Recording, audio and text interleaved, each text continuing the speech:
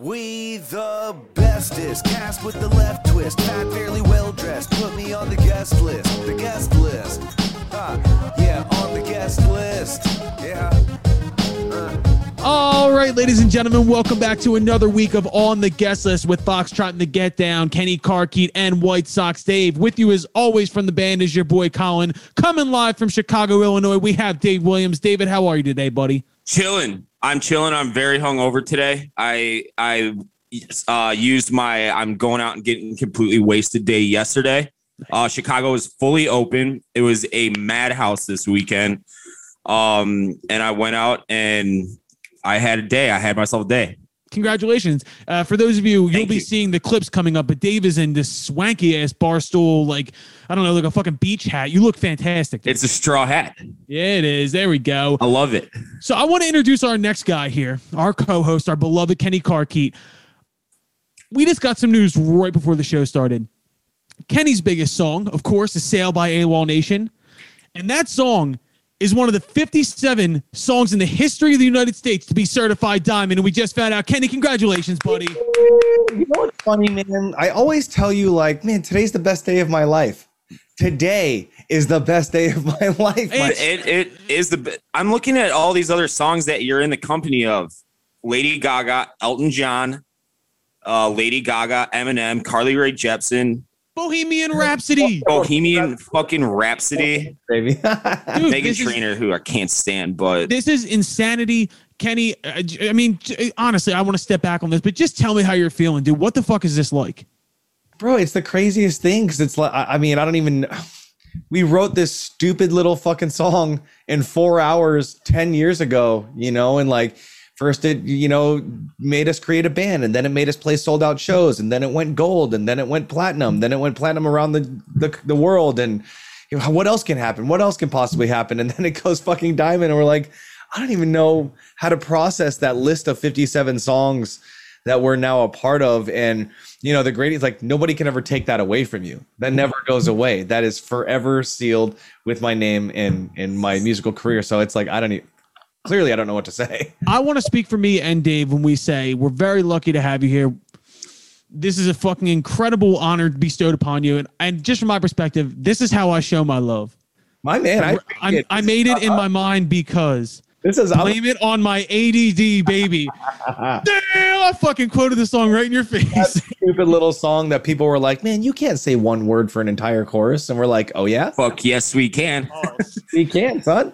And look, I will say this too, because I've been in the studio with Kenny. I know how hard he works. I know how creative he is. And it does not surprise me that this man is sitting in that kind of company. So shouts out to Kenny. Okay. I just want to say from the tippy top, this episode is going to be good for the fucking soul because we have two great guests on. The vibes are high today. We have one of the wildest human beings on earth, Mr. Andy Frasco, head of Andy Frasco in the UN, on for a long, insane interview. Fucking outstanding. Kenny's buddy, of course. Me and Dave became friends during that. Fucking, what is Frasco like? Bro, Frasco is an absolute fucking manimal. You know what I mean? Like he's just like, he's the best, most exciting, fucking ruthless, brutal dude that I've ever met. And I love him to pieces. And I'm working on his record right now and it's fucking great. Man, and I don't know if me and Dave fully know what we were in for, but the first thing that was said was, Kenny, I want to suck you dry. So that is where we start with the interview. Do a fucking Barstool article. It's so awesome. Great fucking guy. We also, for our pick of the week, probably our biggest pick of the week yet, we have Eric from Revolution on. We go over their new album that's dropping on Friday, and we play the song Heavy as Lead at the end of the podcast. He is a good motherfucking dude, and we get all into their creative process, how he was living in Guam while they made it. It was all remote. Really, really good dude. Two great guests. And I'm telling you, man, I don't know if it's the fucking weather. I don't know if it's about things opening back up again, shows getting announced. I don't know what it is, but the vibes are fucking high right now. So I got a really good feeling about this episode. Boys, let's jump into some music news from the last week. We had a lot of releases this past week as opposed to the previous weeks. Polo G, shouts out Chicago, dropped a new record. Yep. Migos came back, new record. Mid, but yeah, I'm just glad to have some Migos back. We had Bleachers come back with the new single. Shouts out Jack Antonoff. Kenny Hoopla dropped a new mixtape. Ricky Martin, of all people, dropped a fucking song. And then we get to probably the biggest song to drop last week, which I got a little bit of heat for online. My take. Lord comes back. I love Lord. I really fucking love Lord. Comes back with the song Solar Power. I just don't think it's good. I'm not even trying to be a dick. I was expecting something, and here's what I got in trouble for. This was my take. I said it sounded like if you took Freedom by George Michael, but wrote it about being excited for summer vacation when you're in grade school. That's what the song sounded like to me. You know what? Any press is good press. So if you're taking heat, that's a good thing. B, you're entitled to your motherfucking opinion. So you can say whatever the fuck you want. And C, I haven't even heard it yet. So I don't know. I have an opinion. I haven't heard it either, but I don't typically like her that much. But I'll take Colin's word for that. Look, man, it's not that it's not catchy. It's not that. It almost sounded unfinished. I don't know how else to put that. And it just, I really liked the Melodrama, the last record that came out. All the Jack Antonoff work. I think she's incredibly talented. I don't know. I thought about Kenny when I was listening to it for the first time, and I was like, can I have an opinion to say I just don't like this? Like, I don't know. Like, and it's not that I fucking hate it. I just didn't think it was that good. It's not that it's not catchy. It's not that the kids aren't going to love it, but like, I was just like, this is not that good. And it's going to get smashed on alternative radio. We know that already, but like, I don't know. It just didn't sound like it was finished. And I want you boys to take a listen to it and then give me your opinion. I haven't listened to it, but it's a disappointment because she did that thing where she took a big break, you know what I mean? And making music, which is good. Yeah. You know, good for your company. It's good for your brand and stuff. But then you got to come back fucking swinging hard. Yeah. I don't know, man. It just didn't hit me. And like, some of her shit is like from the jump. She had such a mature sound at such a young age, and everything sounded so fucking good. And I really loved the last record and the way the subject matter she was writing on. But this just didn't. It felt like kind of corny and childish to me, and it bummed me out. But I will say I'm not losing hope. I think the record's going to be good. I just didn't like it. People were commenting, being like, all songs sound like other songs. I'm like, cover in the bathing suit with the booty showing. Yes.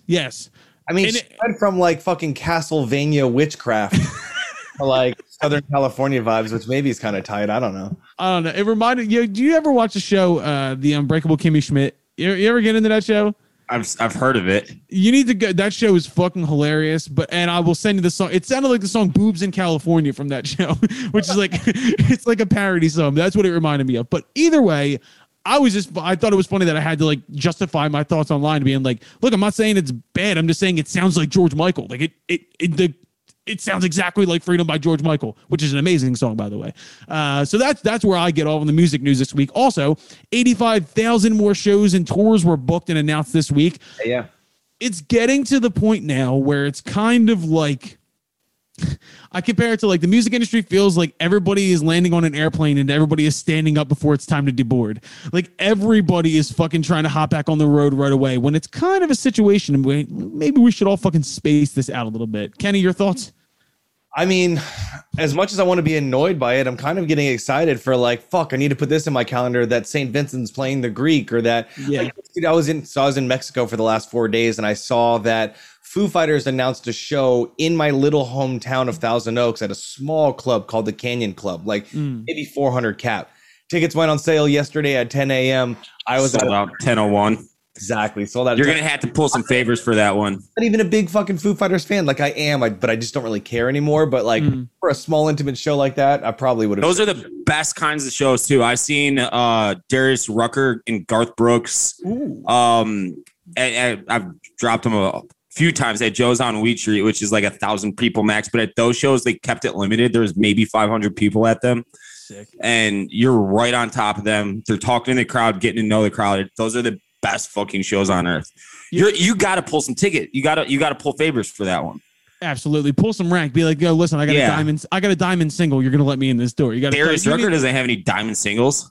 He probably does, dude. Yeah, he probably does. I skimmed through the list too quick, but I mean, he might not. He probably does. I'm not going to lie. But I will say, though, the Foo Fighters also have a show they just announced for MSG on 6/20. And you bet your ass I slid into fucking Chris Shiflett's DMs and said, hey, maybe we should do some video stuff together. He hasn't answered, but I assume that he will. So I'm going to go on that. He'll answer. Yeah, he was a great fucking dude. Also, last thing on music news, I just want to say this. I have a Dream collaboration dropping in a week, and the Killers have a new single coming out with Bruce Springsteen, and my head's going to motherfucking explode, and I can't wait for that. So let's get into on the list, off the list. I'll start it out then, Dave, then Kenny. My on the list today, I brought it up before the podcast started. My on the list is Joel Embiid. As we all know, I'm a huge Sixers fan. JoJo, playing with a partially torn meniscus, goes out and drops 40. Not to mention the fact that if you've watched Joel progress throughout his career, he went from being kind of like this like joking, kiddish kind of a dude who's just matured into like the best player in the world. I fucking love you, Joe. And I just want to say this, Sixers are on tonight. Let's put him to bed, kill the Hawks. Let's move forward, play the fucking song. Go Sixers. Dave, who's on your guest list? Summertime Shy. So we fully opened on Friday. It's like we've been open for a while now, and like so we're at 60% capacity for like bars and restaurants and shit. And like as time progressed, the bars just kind of stopped giving a fucking following orders. So most bars were like operating normal anyways. But when I was out yesterday, everybody and their fucking mother was out in Chicago. The girls were dressing so skimpy. It was so nice to look at. I came home and passed out with my dog in my bed, as always. And it was just normal. It felt awesome. Like I wasn't wearing a mask everywhere I go. It was like a breath of fresh air. Ours gets literally tomorrow here in LA, man. No masks, no social distancing, no occupancy limits. We're all here for it. Very excited. Bro, I just want to say real quick, have you guys been noticing the people who seem like they're butthurt that people aren't wearing masks anymore? Oh, yeah. Those people are the absolute fucking worst. It's kind of if like... you're not vaccinated, that's on you, motherfucker. Like, right. I got it. Okay. All I'm going to say is I'm going to leave this conversation and all this shit because I don't feel like hearing it. But I will say, look, we all went through a lot of bullshit to get to the point where we don't got to do it anymore. We all got those shots in the arm. We all followed along. Everybody's Gucci now. Now I'm done. Yeah, now it's time to have some exactly, fun. yes. There you go. Now, Shouts out Summertime Shy, baby. That's it's the best summer city on the planet. I know I got biased being from here, and we do have our warts. Like there's plenty of reasons to dislike Chicago. Both, I mean, you could get into politics and the weather sucks in the winter, but in the summer, man, from I would say St. Patrick's Day through even like Thanksgiving, it's an awesome fucking city. An awesome city. Philly's better, but I'm with you on that. I like that. Here we go. Okay. Kenny, who's on your guest list? On my guest list today is everything Mexican. I just spent 4 days in Las Gaviotas, Mexico. The fucking beaches, the people, the food, the surf, the beaches, the food. It's the best fucking place on earth, dude. I love it so fucking much. And it's we drove 3 hours south from my house, 3 hours, and we were in Mexico eating fish tacos and surfing all day. It was fucking great. Bro, Oh, so you just drove down there? Drove straight down there, man. So Walked sick. through- How far from Tijuana were you? I was like 30 minutes south of Tijuana. So Did you go to one of those shows? The Donkey Show? Yeah. go to the donkey show, but I thought about it. I was with my wife. She wasn't really feeling it, but maybe next time. I mean, did you bring your kids? I don't have kids, baby. I thought you said you had a kid. No, son, I ain't got no children. Zero. Okay, well, you should have. Shouts out Kenny. He's celibate, or not celibate. What's the word I'm thinking of? A virgin? Full income, no kids, man. We're raging. Where you do have sex, but you're infertile. You're infertile. Oh, yeah. Is that what it is? Yeah. Yeah, maybe that is what it is. I don't know. Who knows, you know? I think his pullout game is just dumb strong. He's just fucking... When it's time, son.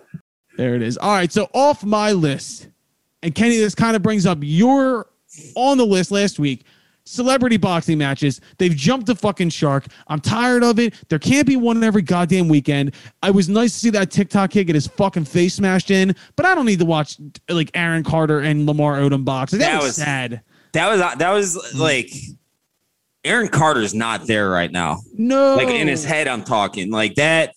It sucks that I've been seeing headlines that are like, "Are celebrity exhibitions the future of boxing?" And you're like, God fucking damn it. It's a beautiful sport. Stop bastardizing It is a beautiful sport. If it doesn't count towards a fucking record, you got nothing to like boast about. But what did we talk about with Matthew Coma, though, where I was saying one thing that I do hate is when there's these people in entertainment who don't really fucking do anything. They're just kind of famous for being famous. And then they monetize what they're like, oh, it's other income streams. Like, oh, I'll make an auto-tune pop punk song, or I'll go do celebrity boxing. And you just fucking minimize the people who've given their whole lives to that craft. And you make it some fucking sideshow like a donkey show. So fuck that shit. I'm done with it. But I You're agree. done with donkey shows? My donkey shows are off my guest list, Joe. All right, Dave, who's off your guest list? Uber's off my guest list right now. I fucking hate that app. So I don't know what it is. I don't know if it's just a Chicago specific thing or not, but it is so fucking expensive to take an Uber now. So my bar that, I mean, I'm sure you guys have seen me tweet about it, is Declan's, which is it's about a 30-minute walk. It's like maybe a mile and a half from where I live. And it's just far enough where I'm like, fuck it, I'll call it Uber. It's like $35 a pop now. If I want to go up to Wrigley, that's $30, and that's a mile north of me. It's absolutely fucking outrageous. You're spending $60-$70 just to go to and from wherever you're going to and from right now. It's getting so bad that I might step foot on public transportation, like the train or something again. Start writing your baby. I saw a meme the other day that was like, what was it? It was like, I just paid $33 to get a lukewarm hamburger delivered by a guy who's never had health insurance once in his life. Man, this economic system is just killing it. Dog, I'm about to send you some fucking Pro Wing like orthopedic shoes, and you're gonna start hoofing it from spot to spot, bro. We're not gonna have you fucking spending 35 bills on an Uber. Put some wheels on your Peloton, loser. There you go. Well, I mean, I would ride a bike, but that's physical activity. Facts. Yeah, I limit myself to 145-minute Peloton ride a day. Other than that, no lifting heavy stuff. That's, number one for me. I don't do heavy stuff. Big time. And number two is not moving I move as little as possible. Yeah, don't talk to people, don't move, just fucking live. Be. Kenny, who's off your guest list? Off my guest list today is every motherfucker who ever doubted me. Because of the fucking sale going diamond certified today, RIAA, fuck all you motherfuckers. Fuck everybody who was like, I'm going to be their lawn man. Fuck everybody after the sale who was like, I don't know if we want to work with Kenny or whatever the fuck. Like, good luck getting your diamond fucking record. Fuck you. Fuck everybody who's ever doubted me. They're off my fucking list. Yo, so Let's go. Let me ask you something real quick. How did you guys find out? Like, were you guys expecting this, or was it like, hey, you guys like are pretty close to going diamond? Like, what's the behind the scenes like a little bit? I don't really talk to the AWOL camp that much anymore. Not because there's bad blood, but there was bad blood. So it's we're friendly now. But so like, I don't know all the inner workings, but today the managers posted the article that came out today from allmusic.com, which is like, basically just tells you everything about every song, who wrote it, who produced it, sales. And All Music put out an article that said sale finally hit diamond and it was RIAA certified. And then as soon as I Googled it, fucking article after article after article, you're like, holy fucking shit, it's real. Then I hit up Aaron, the singer, begging him for a plaque, basically. I want to speak for Kenny when I say, suck his dick, everyone. Fuck all my dicks. In the immortal words of Kenny Powers, suck my dick, everyone. Fuck you and fuck you and fuck you and fuck you. I got my shit. I'm out. Except for me and Dave. Damn, that was a good on the list, off the list. As I said, the fucking vibes are high today, boys. We're about to get into the interviews. Before we do, let's go through a quick round of what the fuck we've been listening to. And I have a very serious one because I've been on a diehard Father John Misty kick. Josh Tillman, originally from the band Fleet Foxes, set out on his own path and created this alter ego known as Father John Misty. He looks like a goddamn 70s cult leader. Kenny, I'm speaking to you more on this. I do not understand how this motherfucker creates these chord structures and melodies. It's unbelievable. I'm enthralled. He's an alien from another planet that speaks a different language. It's pretty amazing. And he says things in these fucking songs. I picked the song Just Dumb Enough to Try. Most of these songs, he's basically telling you like ayahuasca-filled journeys through a relationship that also he's like suicidal, but like she's like a derp. I don't know how to describe this. It's like watching a goddamn indie movie every time I listen to a song. He's incredible, and it took me a while to get on the train. Just the entire album with Just Dumb Enough to Try on is fucking incredible. It's very Elton John in a way. He sings in a nice like high pitched falsetto, but also just a lot of like major to minor and then scale steps. Just insane. Father John Misty, I will join your cult. Very tight. Yes, sir. Dave, what the fuck have you been listening to? So yesterday I pumped $40 into the Touch Tunes, and I actually texted you guys this. I was gonna be listening to Andy Frasco yesterday, and there was no Andy Frasco on the Touch Tunes. So I was all fucking pissed about it because I like telling people like, yo, listen to this guy. And so I took a screenshot of like his name not popping up. I texted it to him, never heard back. Like he's probably like, what is this fucking drunken idiot trying to tell me right now? Like, I'm not going to respond to this, which I wouldn't either. Andy, shout out to you. But the song that I played that made the bar go wild, and when I say bar, this is a little fucking, it's literally underground. You got to like walk downstairs to get into it. There's maybe 15 people there. It's one of my favorite spots in the city. I played Come and Get Your Love by Redbone. Bar went wild. Bar went wild. Oh, nice one. That's a fucking Come great and song. get your love. Ooh. And the whole buildup in that song is awesome too. Like boom, boom, boom, boom. Yeah. They're not a Motown band, but shouts out to Motown because that is a Temptations melody if I ever heard one. That Bum. song is on. This is a really random tangent. The Guardians of the Galaxy sound. Yeah. If you just put that on Spotify as a playlist, that is some of the dopest Motown soul hits in one collection, and that song's on it. It's a good time. Highly recommend. That soundtrack is a great example of how amazing the melding of different art forms in American music is, because that is just basically a soundtrack to basically like the 70s and 80s American music landscape. Exactly. Yep. Just joy. Awesome soundtrack for that movie. Awesome Mix Volume One 1. of the best ever, I would say. I agree with that. Great pick, Dave. Kenny, what the fuck have you been listening to? I usually go for the old stuff, but I actually got a new one this time, and from a very small underground artist that I just happened to stumble upon. I always, every Friday, I go to Spotify, I go to search, I go to new releases, and I roll through everything that's coming out. And I found this motherfucker. His name's motherfucking Mellow. Melo. He's got a song called Weightlift. That's one of the dopest, heaviest hip hop songs I've heard in a long time. And I looked him up on like Instagram. He's got like 3,000 followers or something. Like he's still findable and blow upable and breakable. And I was really excited to find this guy. It's MF, the letter N, and then Mellow, Melo. Motherfucking Mellow. Really Love cool. it. Get his ass on the show. Slide in those DMs. Right now, as we're recording, I'm not even going to wait. Love it. That's the kind of ingenuity that we need. Great picks this week, boys. We're going to go into the first interview. So if you don't know Andy Frasco, just buckle yourself in. It starts hot and we just go right through. 50 minutes. He's the fucking man. You might want to break it up. You might not want to. You might just fall in love. And he's the fucking man. So here is our interview with the one, the only, Andy Frasco.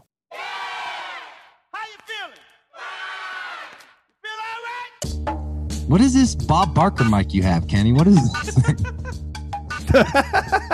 It's called a conference mic. Okay, I do voiceover sessions now.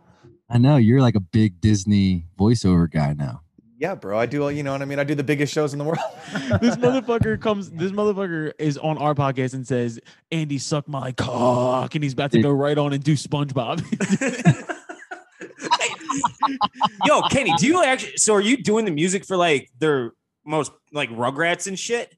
I don't do any of the music, bro. It's not like that. I wish it was. I record all of the voice actors voicing their characters in all of the cartoons for Nickelodeon. Oh, sick, yeah. man. How Sick. do you think he bought that Bob Barker mic, dog? Yeah, bro. All right, ladies and gentlemen, on the guest list today, we have master of just about everything, Mr. Andy Frasco on the podcast. Andy, thank you so much for being here today, brother. Thank you, guy. I'm gonna clap for myself. Fuck yeah! Thank you so much for having me. Look at this. This guy's a pro. Let's go, dude. I wish I had a joint. All I have is a stupid vape pen right now, Andy. But salute, my friend. I could smoke for you, man. Kenny, I missed the fuck out of you. I saw you 2 weeks ago, but I know it's fucked up. I thought I wish you were going to be around tonight when we record drums for your record. I know. You got it.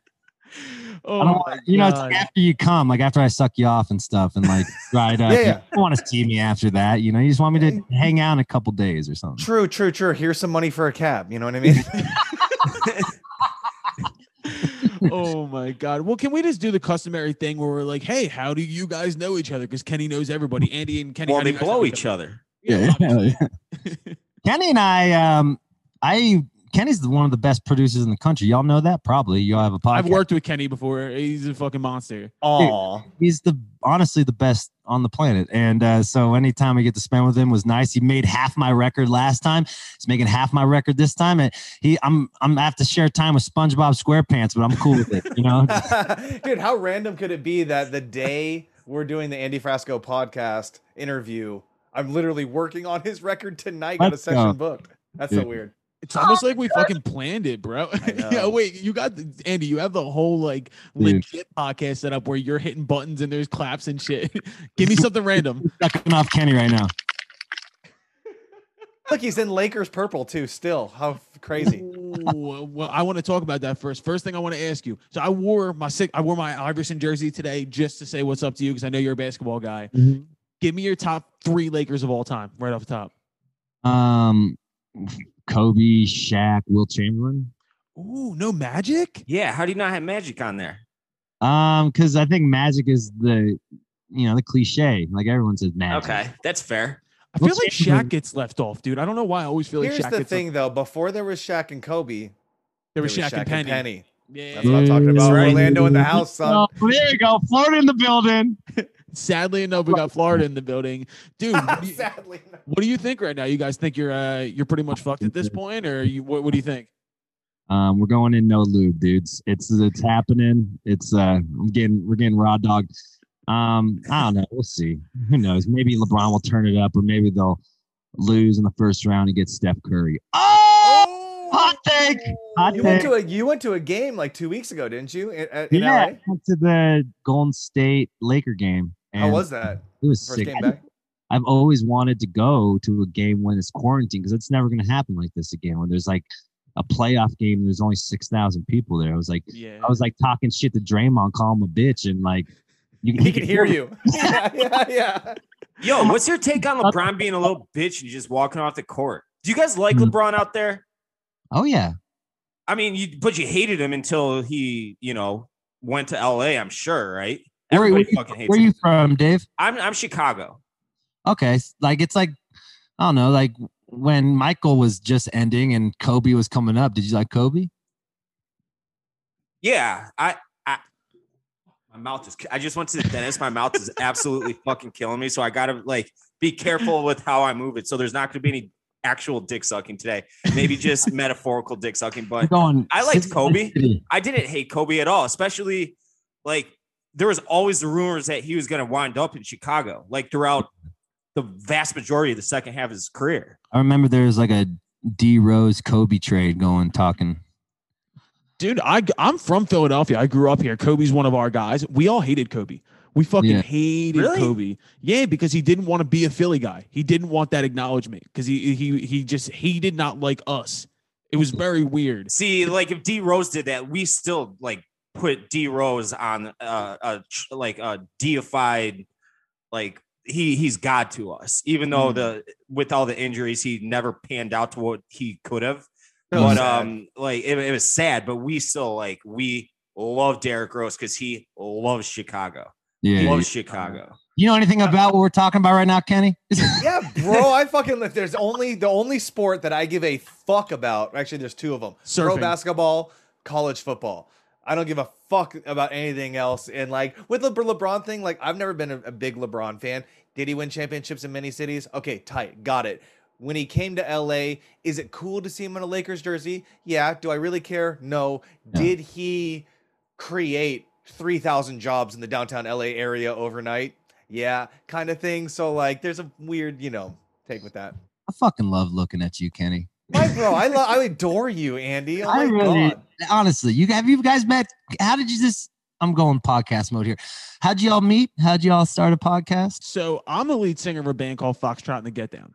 Yeah, I just started following you. You guys are good, man. Thank you, brother. So I went out to LA right before quarantine and I was out there writing and shit. And then I hit Kenny up and me and Kenny got in his studio and he was smoking weed and making songs and shit.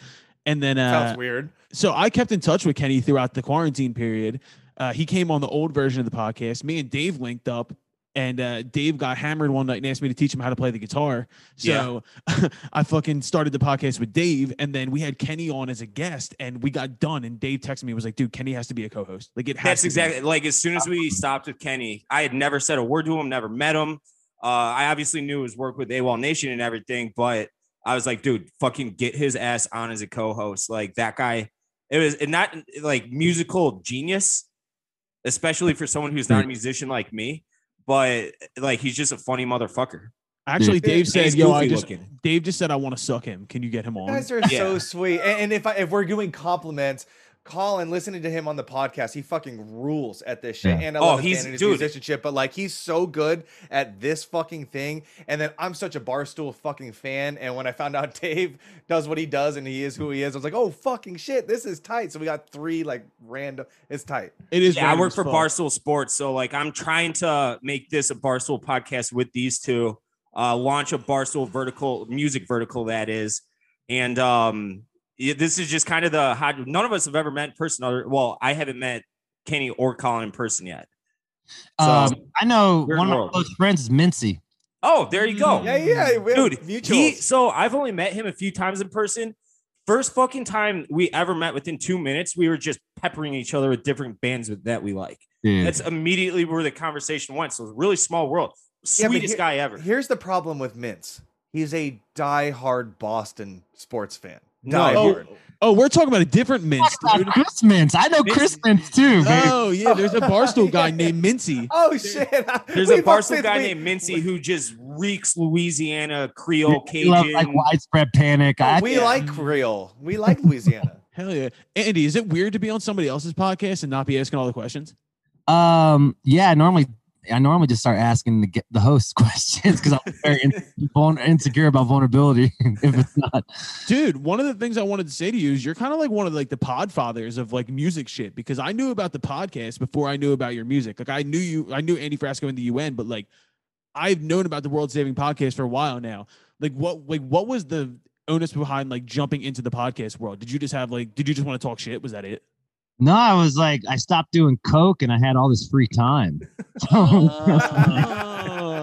I was okay. like, well, I can't, I was like, if I was doing coke, I was, flirting with girls. So I didn't have, just me texting people all the time. And the coke, because of the cocaine, the cocaine is the devil when it comes to your penis or vagina. So I had like 3 or 4 hours extra of the day. So I started a podcast because I was like, kind of like, when you do something for so long, you forget who you were before like the drugs and the fucking alcohol and, the high stimulation. So I started talking to all my old musician friends who had addiction problems because I was kind of too cheap to go to therapy, and it kind of helped, but There you go. So the Can't really- podcast was therapy. it was until like, you can't really ask an old cokehead, about your mother or whatever. So I had to get like There's no Freud shit going on. I was gonna say you can't go through Freudian complexes and like Yeah. childhood trauma, and you're like, yeah. By the way, what was doing cocaine? like? Yeah, it's like a 4 a.m. podcast, puffing six. So tell me about your mother, dude. Oh my fucking god, dude! So I did that, and then I just started, doing the podcast thing, and then, but I was like in the beginning, I wasn't really listening to people. I was just trying to ask questions to fill time, and then, it took about 100 episodes for me to like actually, oh yeah, I'm doing this. I'm not doing this to be an entertainer. I'm doing this to get knowledge out of people. So I started listening, and then that helped me in life. Dude, I mean, for me, like I said, like when I started doing the podcast, it was almost like a reactionary thing towards quarantine, I guess. I took it more seriously in that capacity. But like when I was looking at it, I was like, why are more musicians not doing this shit? Like, I feel like you have the perfect personality for it. I don't think a lot of musicians do. Like, have you done a lot of other musicians' podcasts? I mean, yeah, like quarantine, it was the flood of musician podcasts. So there's like, now there's like 100 of them. So they don't really ask me on the show. I don't know if they're like intimidated or I just talk so much and I'm everywhere online that if I go on someone's podcast, no one's going to give a fuck. But I mean, like, I laugh because, like, I feel like a lot of musicians started a podcast and then it got like 5 episodes in and they were like, all right, I'm not doing this shit anymore. And then there's the people who stick with it. And honestly, like, you were the first person when Andy came on, or that when Kenny came on, I was like, we need Andy Frasco. Like, we need to make this shit happen. So I'm fucking very thankful you're here today, brother. Yeah, I appreciate you sharing your time with me, man. I'm here. I'm open to talk about whatever you want me to talk about. Fuck yeah, dude. All right, first question then. Like, you're obviously a live musician. You're a fucking lunatic on stage. If you could describe your music, you know what? Fuck music. If you could describe your live show, describe your live show. It's just like It's organized chaos. I was going to use the word shit show, which is kind of like a thing that you like to enjoy, dude. Yeah. Oh, you like this talk show? Oh, I like the talk show a lot. By the way, we'll get back into music. The talk show has some heavy hitters on it. Did you have Marcus King play live for one of the first episodes? Yeah, Marcus and like Dawes. And yeah, I mean, it's it's like just I'm friends with all these dudes, and for them to like, it's not like, I mean, we did get help with Adult Swim on helping book the show and stuff, but like it was just me just texting my homies. The quarantine was great for that because everyone has the same schedule, like on their couch and chilling. So it helped a lot. I don't know what I'm going to do for season 3 when everyone's fucking back to work, but dude, your brain is built for Adult Swim, by the way. You're like the white Eric Andre. Hell like, yeah. Hell yeah. Are you doing it? Got to pivot backwards, though. I mean, that's what everybody's been doing over the last, year and a half almost. And that's a word that we've used ad nauseum on this show is like, hey, how have you pivoted? What did you do to stay busy during quarantine? Now that everybody's going to be actually working and being normal again, and I use normal in air quotes because like quarantine almost became normal, but we all just got to figure out like how to, stay 2 steps ahead of everybody else. Yeah, and it's just like, it's like a lot of musicians, the reason why they live on the road is because they're anxious. So how do you calm an anxious brain when you're sitting on your couch thinking about doomsday when you're going to get back on the road? So like I admire the dudes who, it's like they understand their mental health and how they need to stay busy. And if you're not inspired to write music right now, because what are you going to talk about? Like fucking COVID? I mean, it's like, I don't know. So I'm glad they stayed busy with interviewing people, learning who they are and learning, how to talk to people and communicate. I mean, that's the most important thing in life, I think, is learning how to communicate. Oh, hell yeah. And I mean, you're fucking great at that with the interviews, but you brought up something interesting in that last point, right? You're a 300 date a year guy. You're a road warrior. And talking about mental health, what was like when you got the news that like everything was canceled? What was that like for you? It was like 4 days of, kind of laying in bed and, watching old porn, like watching like the same fucking porn and like just starting to get sad from the dopamine level. Just like, it's like at first, all the musicians needed the break. We were overworked. I mean, I've been doing, 250, 300 plus shows a year for the last 13 years. So it's like, at first we're like, ooh, a fucking vacation. And then once the money dried up from that last tour, we're like, we need to work. So I was all sad when my money bumped out, and my manager came to my house, and he's like a germaphobe. I couldn't believe he came during COVID. Like, he knows I'm a fucking cesspool. And he's like, you got to get on the internet. I don't know what you're going to do, but you just got to get on the internet. I'm like, all right, I'll get on the internet. And I didn't want to be an acoustic, just play fucking acoustic. Oh, it's so lame. It's like heartbreaking. And not because I'm not heartbreaking for the people doing it, but for me, because, I want to party. Right. And so I started doing these dance parties and stuff. It's like, I need to stay busy. I'm like, I need to have like 4 projects. That's why the podcast was so great. I at least have that every week. And then I started doing the dance parties, and then I'm like, well, might as well do a online talk show. So I started doing the shit show. Bro, by the way, I did some research too, and I found your cam boy, your quarantine cam boy. The beginning of quarantine, all my friends from LA who are just like huge producers, editors, didn't have a job, so they all flew out to Denver and stayed in my house. And we're like, let's just make movies, dude. So we were like, we did the Cam Boy video. We did the Last Toss, where I was the bodyguard for Chicago Bulls, which fucking SNL ripped me off. Fuck you, SNL, FY.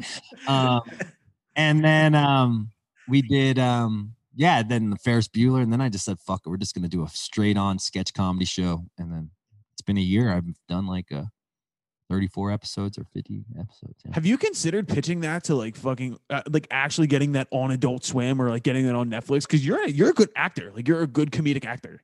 I think so too.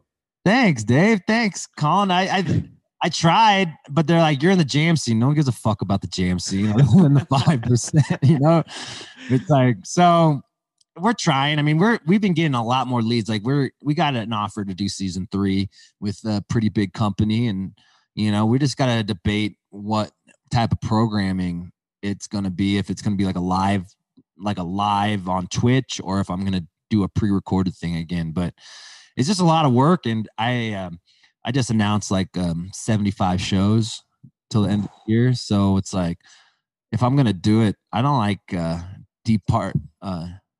departmentalizing. Is that a word? Yeah, I know what you mean. I don't like doing 3 big projects at once. Like I like to really dive into a project and finish it before I do the next one, or I start going crazy and my friends stop answering my text messages because I'm a fucking psychopath. Calling Marcus King at 2 a.m. Hey man, what's up? Do we need the video? Because I forgot to tell him 2 days. He's like, oh man, Andy's back on cocaine. This is why. On coke, dude. Dude, talking about live shows, how was the return to Red Rocks? Was it weird, or like, because it is an outdoor venue, so it's not like people were like that germophobic about it, but like, was there like a weird vibe, or did it just go as planned? It was amazing. It was perfect weather. I mean, I was worried because our last play in Denver was only 500 people. We sold out the Bluebird on 420, and then we got lucky. The cap was at 2,400 when they booked us the show. I'm like, okay, I think I could do 2,400 people.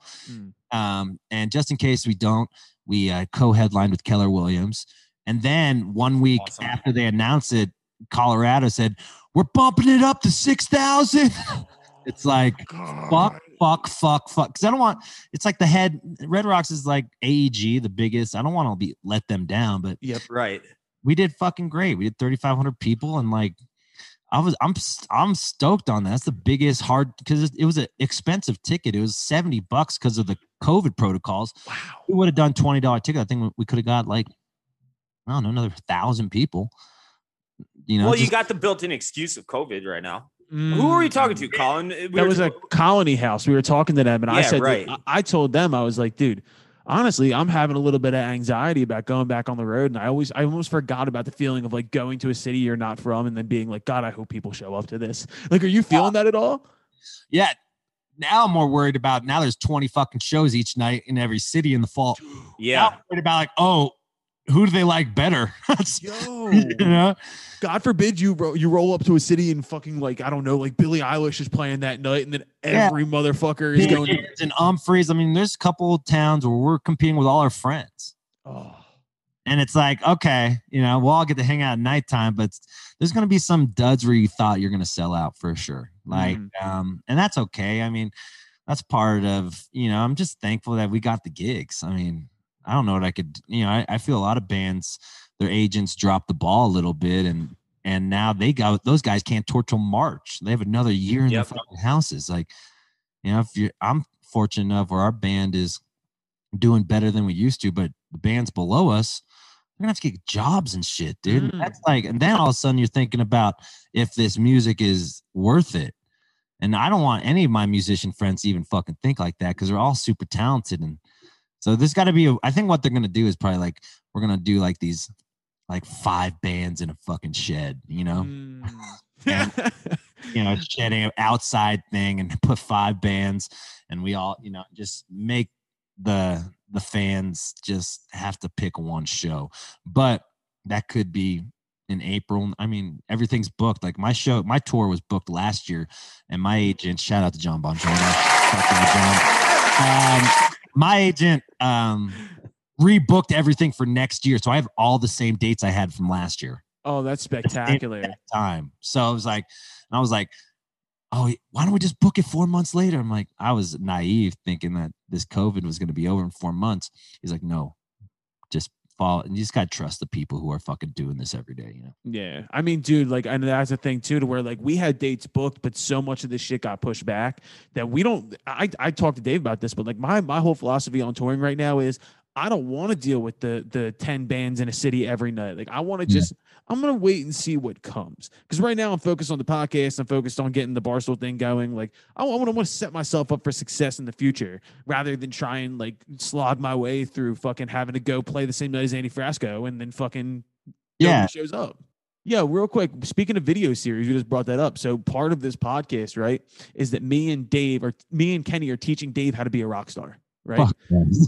So the way this all started was Dave got hammered and asked me to teach him to play the guitar, and I said, "Yo, I'll do that, but we got to make some content out of this shit."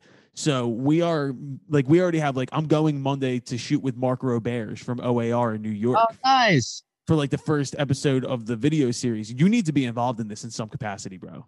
Hey, I've never been to Denver, actually. We'll come to fucking Denver. Yo, we'll just jam out in the backyard. I'm playing Chicago, Talia Hall in a couple months. I love Talia Hall. So I'll you know what? Fuck yeah, I'll be there. And you know what, Colin? You'll be there too. Oh, I'll be there. No schedule permitting for you, obviously, but I will be there. From the show or something. Yo, that would be we'll do a tutorial for Dave what to do backstage. That's your job. Backstage living is Andy Frasco's job to teach Dave. We have certain people because we talked to Chris Schiffer from the Foo Fighters. I want him to show him guitar shit. I want to give everybody their job. You're definitely backstage guy. You got a party. Yeah. At a party. I mean, I think that's the one thing that I could probably hang with a rock star. Nope, not like Andy, bro. Yeah, but could you hang with a rock star, but then go play a show? I don't think so. No, see, if I drink, I'm completely incapacitated the next day. Oh, yeah. Well, good luck, man. It's oh, fuck, dude. I got to go on stage in front of 40,000 people. Fuck. What are we talking about? Getting fucked up and performing? Yeah. Exactly. So too for this. He's the king of backstage, dude. He played amphitheaters and fucking sheds and shit. I'm just playing these 500 You 1,000. played fucking Red Rocks the other night. Fuck you. So did you, dog? For 10,000 people, okay? True. Here's the thing, though. I often, throughout the years, would try to find my limit of how much weed I could smoke before a show. And I tell you what, a couple times, I found you hit it.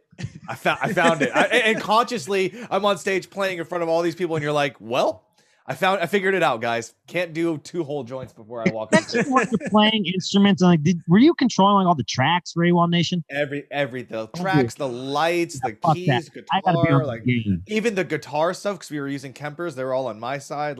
I ran the whole fucking show. Fucking goat.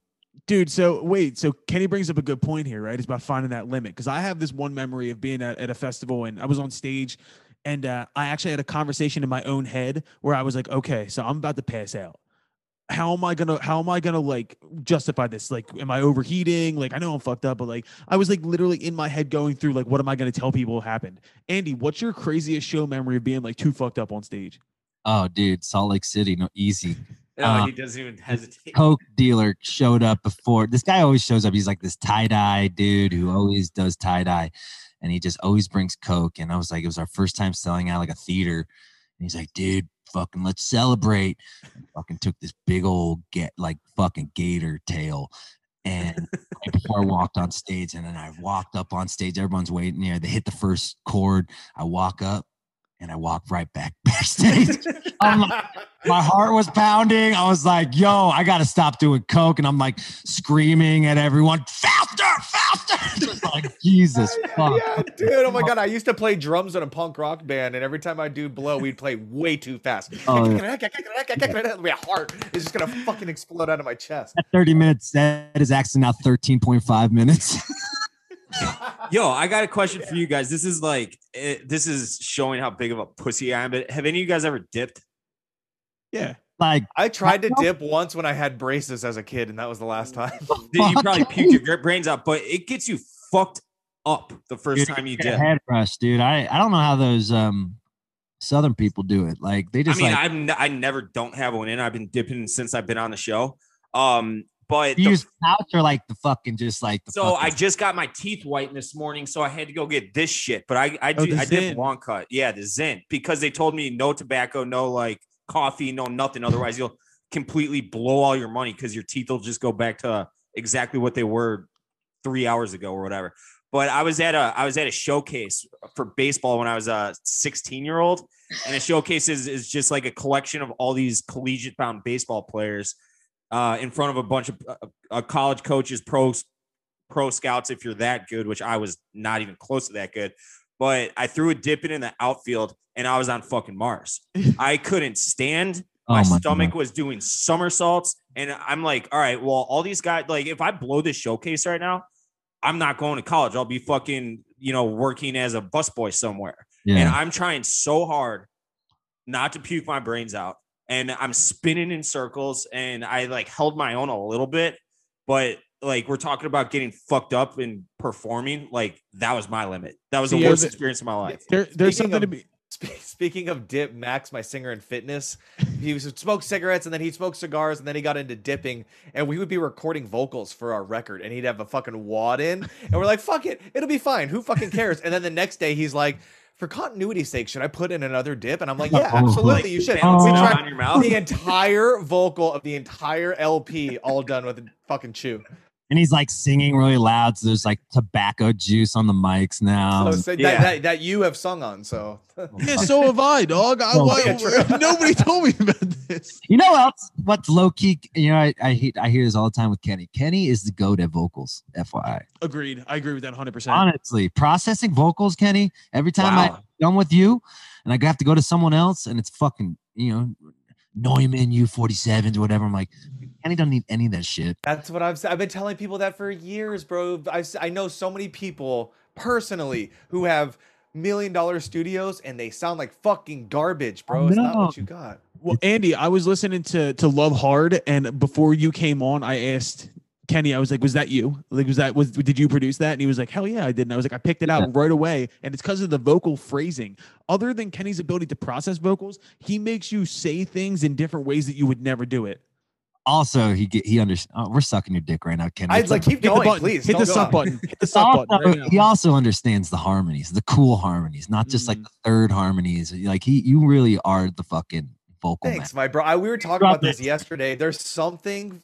The most fun part of that creating process to me is the harmonies. It's like math. I'm always trying to figure out, like you said, how do you not do a perfect upper three through the whole fucking thing? Yeah. How do I make it Yeah. move around? And you see me on the piano, like You're when the- Andy and I go, yeah. he'll do his lead, and then I'll go to the piano and I'll set up. Give me a second. I'm finding. Oh, here it is, and then I'll start playing it, and then Andy will sing it, and then we'll go. Let's find another one. And it's so fun. Dude, Kenny's so funny too because he's such a goofball and shit. And then all of a sudden, when he's thinking really hard, he's like, "Hold on," and then he turns and he gets real serious. Then he comes back, hits the bong, and he's like, "All right, let's fucking try that." But like, he can flip in and out of the serious thing so quickly. Real no. Are you on like Vyvanse or Adderall or anything, Kenny? Because you work so fast, dude. Just fucking weed and Asian fucking Dude, gnarliness. You're a psychopath. I love it. I love it. That's why we work so well together, bro. No, because I'm a psycho. We work fast. I like fast. Yeah. I need to be a fly in the wall while you guys are doing your thing. You I gotta really come do. down, man. And the fast thing, it's like if Andy and I can break out, we don't have to finish the whole fucking production, but at the end of 6 hours, we'll know if we have something worth finishing. Yeah. And that's the fucking goal. Just crank. Be like, does this suck? Fuck it. We'll do another one. Is this great? Let's go back to it. The goat. The fuck. My man. My My man. man. Dude, it's great. You brought up Mincy, and one of the reasons that I started, well, not I, but we started this podcast, Colin and I, is because like I compared to all my friends and all my coworkers at Barstool, even no one really knows music. So I thought that I did because like someone would be like we do this trivia show and it'd be like, oh, name this song. It'd be like Beast of Burden, like, oh, who's the lead singer? Mick Jagger.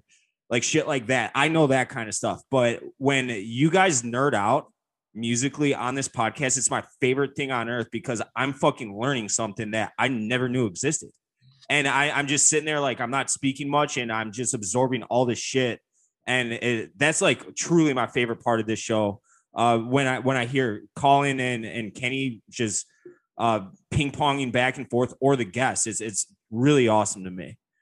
Well, fuck yeah. I mean, you guys got the goats. But like it's funny, like going back to producers, it's like, or even writing. I mean, Kenny and I wrote half the record last time from scratch, and like it's not like we brought songs to Kenny. Like him and I just had 4 minutes. Oh, Lyle Davinsky, hold on. We have like, you know, it's every time it's like, all right, we got this 4-hour gap.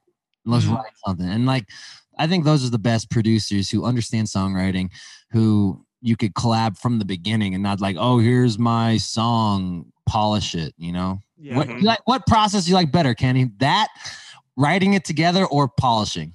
Oh, writing it together, because because the problem with when people bring me songs that are already written and I try to produce them, they already have in their head what it's going to be, right? So I'm trying to like understand this language that they have in their brain. When we Yeah. start from something from scratch, it's whatever the fuck it is, whatever we want it to be. Yeah. So I prefer to do it from scratch, but yeah, man, and sometimes people can't get out of their own way, where it's like, I don't normally do that.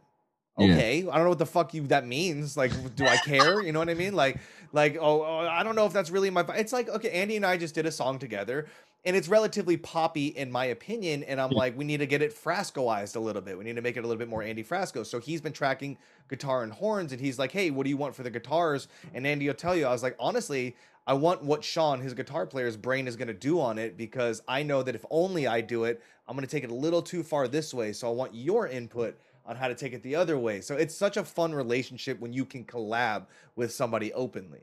Yeah. It's not Andy Frasco and the car keys. It's Andy Frasco. Yeah. And Yeah, exactly. It's But got to be right. He knows. That's why you're the GOAT. That's That's why he is the opera. goat, dude. Let's go. All right. Enough of the Kenny sucking. I got another live show question, right? So we were talking earlier in the podcast. We started this conversation. We just fucking veered off. But like I was saying, like your live show is such a shit show in such a positive way. And we talk a lot about like the process and coming up in this podcast, right? Was there ever a period of time where you went through and like you hadn't found that craziness yet, and you were like, I'm going to be a very serious like indie band, or I'm going to be a very, very serious thing, and then it just evolved into this fucking wild experience? Like, what was your process like as a live performer? I think drugs, to be honest. Like before drugs, or psychedelics and stuff. And when I was 19, I wanted to be Damien Rice. I wanted to be a songwriter, like folk dude. And I started writing like sad songs and being sad. I'm like, I don't know if I could, if people believe this. I'm from Calabasas, you know. It's like there's nothing to be sad about. I have a great family, you know. Maybe the internal stuff, but I wasn't even aware of that, like the internal depression that I was going through, because I was suppressing it. And as a kid, that's what you do. You just suppress feelings. So when I went on the road and just said, fuck it, I'm just going to hire, I bought a van and hired musicians in every city on Craigslist. And they'd back me up every night. And I just started saying, all right, well, I'm not going to show all these musicians my serious songs when they were playing at, you know, Joe's Tallywhacker or whatever in fucking Oklahoma. Might as well fucking play some party music so I don't, you know, because I that's one thing. Like if I'm not being listened to or paid attention to, I start going crazy and I start Me yelling. too. Yo, I feel the same way. Dave, remember how you were like, being a cover band would probably be so much fun, and I was like, there's nothing on earth I hate than being background. Dude, you were.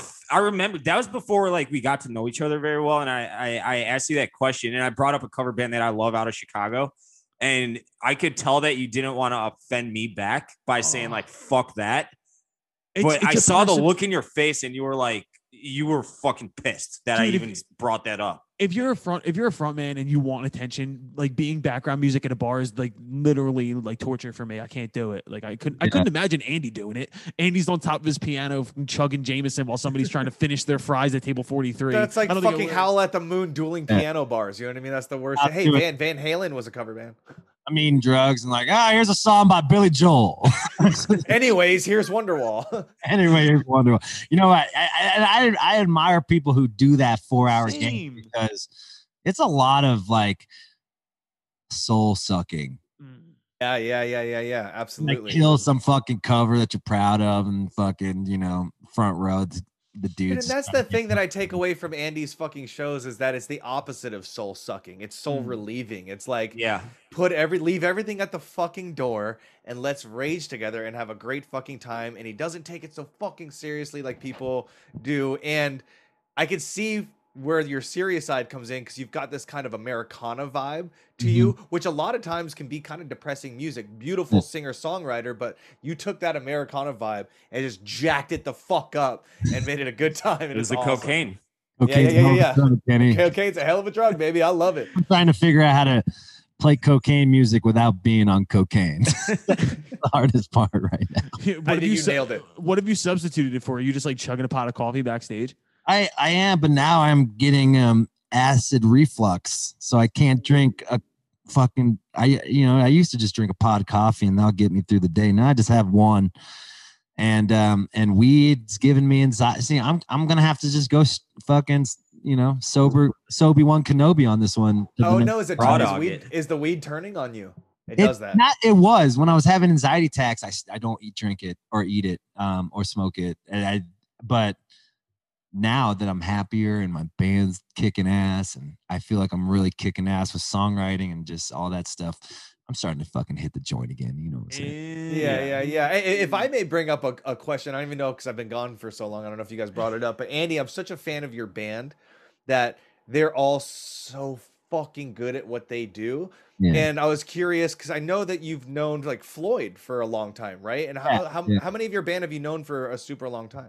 Sean's been in the band for 10 years. Ernie's been in the band for 11. Floyd just is our newest member. He's 2 or 3 years in, and Andy, our drummer, has been with me for 8. So that's so rad. I like loyalty, and they're I put them through the ringer, having them sleep in fucking floors, and and that's why I hired dudes from like the Midwest and like not hired dudes who live in fucking Brooklyn or because then it's all like pretentious, like I will not sleep at this frat house floor. It's like those guys. I mean, that's the most important part of touring and companionship. I mean, like to keep a band together, you guys all have to have like the same personality and same vibe of, all right, we're gonna just ride this wave, and survival. Sometimes there's gonna be turbulence, or sometimes there's gonna be a fucking big wave that's gonna knock us off the board. But we just gotta just keep going back on there. And what's your grimiest sleeping situation? I got pink eye at a frat house. Then I woke up one day. We used to play a lot of frat houses, and they'd like whatever happens at a frat house, and then eat ass, basically. Eating ass or whatever. Yeah, or hooking up, and then all of a sudden, you hook up, and then you're stuck at the frat house. Everyone else leaves, and you're with Johnny Two-Time or whatever, fucking talking about fucking Alabama football or something like that, and you sleep on the couch. But I got pink eye once. One time I was drinking, or not, I blacked out, so I slept on the couch, and like when you don't have a blanket, I need a blanket or something, so I like put the covers on me, or like not the pillow on me, and backside use cum everywhere, just use condom, and like I didn't see it until again, so I'm like holding some 19-year-old kid's fucking condom with my hands, and that sounds like a Tuesday night on tour, man. Have you ever missed Bus Call? But although you're Andy Frasco, so I doubt they'd leave you. But I missed Bus Call because I was flirting with this girl for years, and she finally gave me the time of day, so I slept over, not thinking. This was actually last tour, actually, and I had to get a flight to the next gig. Yeah. I missed my flight one time because I was at the bar next to the gate. And missed my flight and had to buy were you my own partier, Kenny? I don't know about hard partier, dude. To the point where like after AWOL's first 4 or 5 years was one tour cycle, 300 shows a year for 5 years straight, and rocket ship to the moon of success. Hold on, what do you mean 300 shows a year but one tour cycle? So you just were on the road the whole time? For the whole time, because Sail was a slow burner through alternative, and then once it peaked at alternative and started coming back down, it went to pop. And it started going to pop. So it just our first tour cycle was really long. So we raged super hard for like 5 years. My point is, to the point that when I got off tour, I stopped drinking. I haven't drank since. Really? Well, not sober. I still I still do the like twice a year ultimate ragers at an Airbnb with my friends, and then smoke weed all day, that kind of shit. Exactly. But I mean, yeah, I had such a fun time those first 5 years that I was like, I think I'm done. Kenny, was Aaron a big drinker, or was he more of like the everything needs to be regimented kind of a guy? Because I feel like most of the time the front people are like, yo, you need to be here. No, it was the opposite. It was definitely drinking and drugging and having fun and throwing chairs off of roofs and destroying green rooms and hotels and like just all the worst shit. I mean, the typical new band, new success. Yeah. Let's fuck up. Let's do coke in this porta potty and then go run across fucking Foo Fighters stage during their set. Like that shit's cool when you're the big band, but when you're like a band that's working their ass off but aren't getting where they're supposed to do, when people are doing coke in the band, you're like, that's actually a problem. Right. Yeah. Exactly. I mean, honestly though, Even though I'm sure Andy probably has the same vibe where it's like nobody cared what you do, just don't make mistakes. Yeah, Nobody exactly. gives a fuck what you do. Just don't fuck up. Do your job and fucking let's have fun. Kind of. Or don't be an asshole. Yep. Right, exactly. Yeah. DBAA. Mornings, Motto if to you're live gonna by. do a bunch of fucking drugs. You just remember you have an 8-hour drive the next day with everybody. Or in your case, the bus drove. So like we'd have to wake up at 7 or 8 a.m. and then drive. And if everyone was drinking till 5, that means if you're not hungry when everyone else is hungry, you better fucking eat, you know? Yeah. Dude, Survival. I know firsthand how hard Colin works. And I know that one day, I don't know if it's going to be next month or next year, or 5 years down the road, he's going to have that one song that just goes crazy like Sale did. And I know what a little choir boy Colin is right now. I want to see him I want to see that rise to stardom where he's blowing lines up hookers' assholes and shit like that. I like how you Listen, say bro. that, and I'm sitting here with 2 pictures of my wife looking at me. That's what I'm thinking about. I'm like, damn, dude, because I saw one of your podcasts, Barstool was like a flag on there. And now I see the other side, it's just like his chick. And like, Dude, and even beyond the chicks, you get that success. We had a fucking you know how bands have road cases with all their gear in it and that kind of shit. We had one that was a bar that would be brought into our dressing room. It opens up and there's glasses, shakers, whiskeys. That's some everything. Don Like, Draper shit. we were not fucking around. Fill Man. it up We with had, the rider.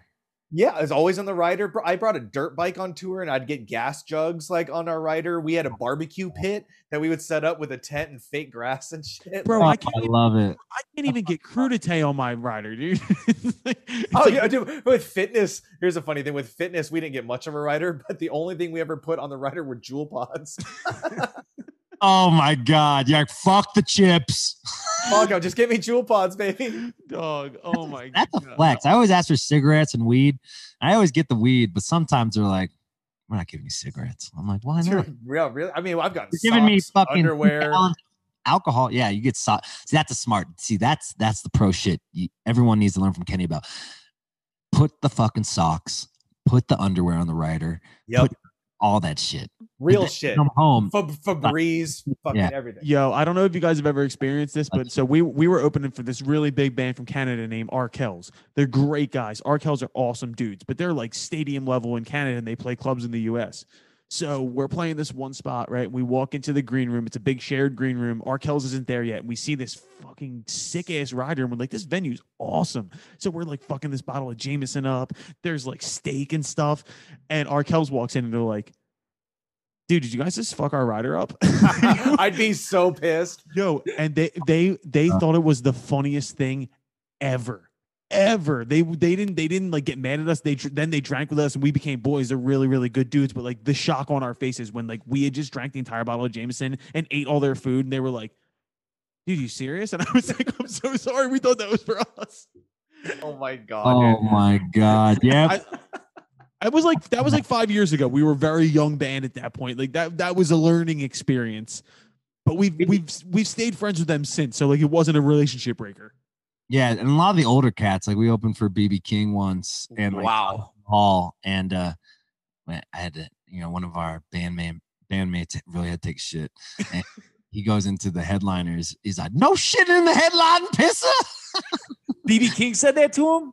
Taj Mahal. Taj Mahal, no No shit in the headline toilet or whatever. It was the best moment, dude. dude, you shared a stage with Taj Mahal and BB King. That's Yeah, unbelievable. And Joe Walsh. We went on tour with Joe Walsh, and like, How crazy is he? You got to have a good Joe Walsh story because he's a fucking lunatic. 70s. So, but he did the best thing I had with Joe was like he's married to Ringo Starr's sister, and he's like in Eagles mode where like he shows up 5 minutes before he goes on stage and bails right after the show. So we were like, the tour manager's like, "Oh, if you want to say hi to Joe, just hang out by the elevator and you're good." And he was walking, he looked at us, he saw our show, and then kind of was viewing to go back on the elevator, like, don't say hi to him. And his wife's like, "Talk to the kids, Joe." And then he talked to us. He's like, he looked me up and down. He's like, "I've done more cocaine than your body weight." Which he has. He wasn't lying. He wasn't lying. But he gave us some nice compliments. Like, I see you crowd surfing with all these old people here. I used to do that, but I'll let you do that now. So I'm like, it was like a torch. Pass the torch. Yeah. Yeah. Fucking, it was beautiful. But I'll always remember that. Oh, Joe. I mean, Joe's the ultimate rock star. That guy. Oh yeah. And all of us combined. There's nothing more I respect than getting to the show at showtime and then leaving immediately after, which is like the dopest thing I've ever seen in my life. I did that tour with Prophets of Rage. They would fly in. You did that? Bro, I did the fucking Prophets of Rage tour, direct support. It was so sick with Be Real and fucking Chuck. I'd eat lunch every day with Chuck D, sweetest guy on the planet. Would be like, what's up, Chuck? Dude, God. smoking blunts with Be Real and shit, throwing baseballs with Tom Morello. Anyway, they would show up, private airplane, get into their Escalade, go to the show, play, walk from the stage, sweaty as fuck, back into the Escalade, back to the plane, and go sleep in their own bed every night of the tour. Oh my God. It's I remember you telling me that, like, because I was this is when we were talking about how this is probably 6 weeks ago or so when all the new festival flyers were coming out, like all the Foo Fighters and whoever else were like big bold ass letters. And I asked you, I'm like, because you were telling all these horror stories about like pissing in water bottles and in the back of shitty fucking campers and stuff. And I'm like, is Dave Grohl doing that too? Like at these. And you're like, dude, no. No, This but is that what Dave also Grohl's doing. that also brings up another funny story. Shithole fucking new success bands. We used to piss in cups like Dixie cups, like regular no lid cups, and you just leave them in different places in your green room and shit. Oh my god! At clubs, they'd be like, "Hey, the club's got a velvet rope set up for you or whatever." We'd leave the show, we go over there, and you're like, "Fuck, I gotta piss." You're like, "I'm not going to the bathroom." You're like, "Cover me, bro," and I piss in the cup. And you just set it on the couch over there. Little rock star, dude. You God, know. Kenny, you are man. I love Kenny. I had the time, man. I had the time. Now I got to live vicariously through you, Andy. Now he's working for Nickelodeon. Yeah, Exactly. It's funny how it changes. it's full circle. So that's the music. It's like when you're done fucking being a degenerate, and you still want to do that, you go there. Yeah, exactly. You're still Exactly. doing everything you always wanted to do. It's perfect. I'm making your music tonight. You know That's what I what mean? I'm It's like saying. Like it's fucking so great. tight. No, but like now it's like you don't have to pick the bullshit. That's the Mm. thing. That to not have to survive off of like co-writing with up and coming bands who are writing with 4,000 different writers every Yeah. fucking week and stuff. It's like that competitive vibe, while it's fun, it kind of removes some of the fun out of it because everything's so Yeah. fucking stressful. Everything's about how do I get this playlist? Who am I gonna Bro, fucking that shit email? does Blah, blah, not blah. interest me at all. Like, No, it's tough. But now because like Andy and I are such bros and have such fun times when we're together, anytime he's in town, he's like, "Yo, what's up?" I'm like, "Done, let's roll," Let's go. bro, that you know what? I'm leaving that there. This is how we're gonna end the conversation. That was a beautiful way to go out. But one thing I do want to say before we get out of here, Andy, I've kind of boxed you in a corner here, but you do need to be a part of the video series. Like now that we Come on, bro. Let's You do it. don't Let's have a get choice. Yeah, Chicago, Talia Hall. Bring your gear. We're gonna get Dave fucked up on really high tobacco or level tobacco. And we all have to throw a dip, like not like a chaw, like straight up Red Man. We all have to go on stage with the Red Man in. I love it. I love it. Well, so Fucking Andy's time. Andy's Anytime job I'm- is I'm sorry, Andy's job has to be the rock star. He just needs to teach Dave rock star living. That's Okay. the video right there. That is like legitimately the video right there. It's you so use this funny. water bottle to shower. You piss in this cup and leave it over here. We're gonna do that whole series. Yo, we'll And put Dave, everyone's on their phone the whole time. That's we'll put Dave through like an obstacle course of what Andy like. Andy's like, okay, you're gonna go here, drink this Jameson, next piss in this cup. Next thing, Like ever, those here, smoke dog this joint. shows where they're leading the dogs through the tunnels and up the Yeah. fucking. You put your head on a bat, spin around 3 times, and then go fucking play a show. I'll just send out a tweet. We'll get Talia Hall like hours and hours before the show, and it'll just be empty. We'll like plant people in there, and I got to figure out how to stage dive without breaking my neck. yeah. Shit This like is that. Which I've done. Had to go to physical therapy because I jumped off. I jumped off the 30-foot What? speaker stack in Portugal to literally nobody, straight to the ground. That's and had a- fucking high. That's 3 stories. Yeah, I wasn't fucking dude. I've jumped off like second-story balconies onto the crowd, and like, man, that's what you're gonna do. This is what you're getting ready to do. Yeah. Ah, that's Talia I don't know Hall. if I'm ready for that. I need like like baseball. I need like single A, double A, triple A, and then the show. Well, then you Fuck can't come to that. Andy. Andy's the major leagues, bro. Andy's Hall of Fame circuit, yo. You better start with a folk singer then, Dave. You ain't starting with me if you're gonna be in that bullshit. Fuck that. All right. Andy Frasco, we cannot thank you enough, brother. Everybody go check Andy out on the road. Check out the World Saving Podcast, the World Saving Shit Show, all of that. New music coming out. Kenny's producing it. He's our boy now. Andy Frasco, thank you so much, man. Yo, and Colin, anytime you need some gigs, man, I'd love for you to open for us. And fitness, too. We got to get fit, dude. We got to get both y'all. Dude, We'll fuck some shit up, make man. that Andy- fucking happen. Andy, actually, I think our band would fit really well. We're a seven. I think so too. We're a actually. I seven-piece think- band with horns. I think that would be fun. All right, fucking, we'll do a podcast tour. Two podcasts, two bands around the country. Two podcasts, one cup. Yeah, two podcasts, one shitty venue. I watched that video after eating Mexican food in college. I got through maybe a minute and I just puked burrito all over the place. I couldn't get any farther. Well, good. I got a bitch stomach though. Well, I'll make sure to put some Pepto Bismol in the bag for you, buddy. Jesus Christ. Andy Frasco, thank you so much, Andy. brother. Thanks, buddy. Appreciate y'all. All right, so that was our interview with our friend, Kenny's lover, Mr. Andy Frasco. Just an amazing, amazing interview. Shouts out to Andy. Go see him on tour. He's got the World Saving Talent Search to open up all of his shows, which is funny because I texted him to follow up on his offer to play some shows with him. And he was like, dude, all the shows in the fall have this World Saving Talent Search where we're just going to have people come up and do random things that they learned how to do during quarantine. Oh, He's my God. That's He's the fucking man. a party animal in the best way, dude. Like, what a great idea for a good time show. I do feel bad for him, though, because when we did that interview, the Lakers were still alive, and then they got the shit pumped out of them. So, sorry, Andy. That Suns team is pretty fucking gnarly. So, either way, great time with Andy. We're going to go into our next interview with Revolution, but before we do that, I want to pick up where we started last week. Let's go through kind of where we are with this video series. The video is basically fucking done. We're basically good to go here. Came out amazing. Me and Kenny have a few small little additions to make, but other than that, shit's dope. Dave, you're on your fucking way. And what I did learn by editing it is that you've gotten better. It's pretty fucking amazing. That's what so we're talking about my guitar playing right now. I'm actually gonna fuck around with it tonight after the White Sox game, especially if they lose it. I don't want to talk to anybody, but I think I have gotten better. I think I've gotten a little better. That's what happens when So- and it's the craziest fucking thing. It's wild, isn't it? Usually, like, I'm just naturally so gifted at everything I don't have to practice. Yeah, I get that. It can be anything, writing, math, baseball. Like, I'm just incredible at all walks of life. See, this is I'm where just we're joking. going I'm to get basically fucked. mediocre at everything. This is where we're going to get fucked, though, because I was saying this like, during the video series, but like when we were on Preston and Steve, you put Dave in front of a microphone and the bravado goes through the fucking roof. All I'm saying is when you step out on a stage to an amphitheater that holds 25,000 people and Dave Navarro's walking around backstage and Rick Nielsen from Cheap Tricks walking around backstage, you're going to kind of be like, I might shit my pants. Like you don't know. I'm going to shit my pants.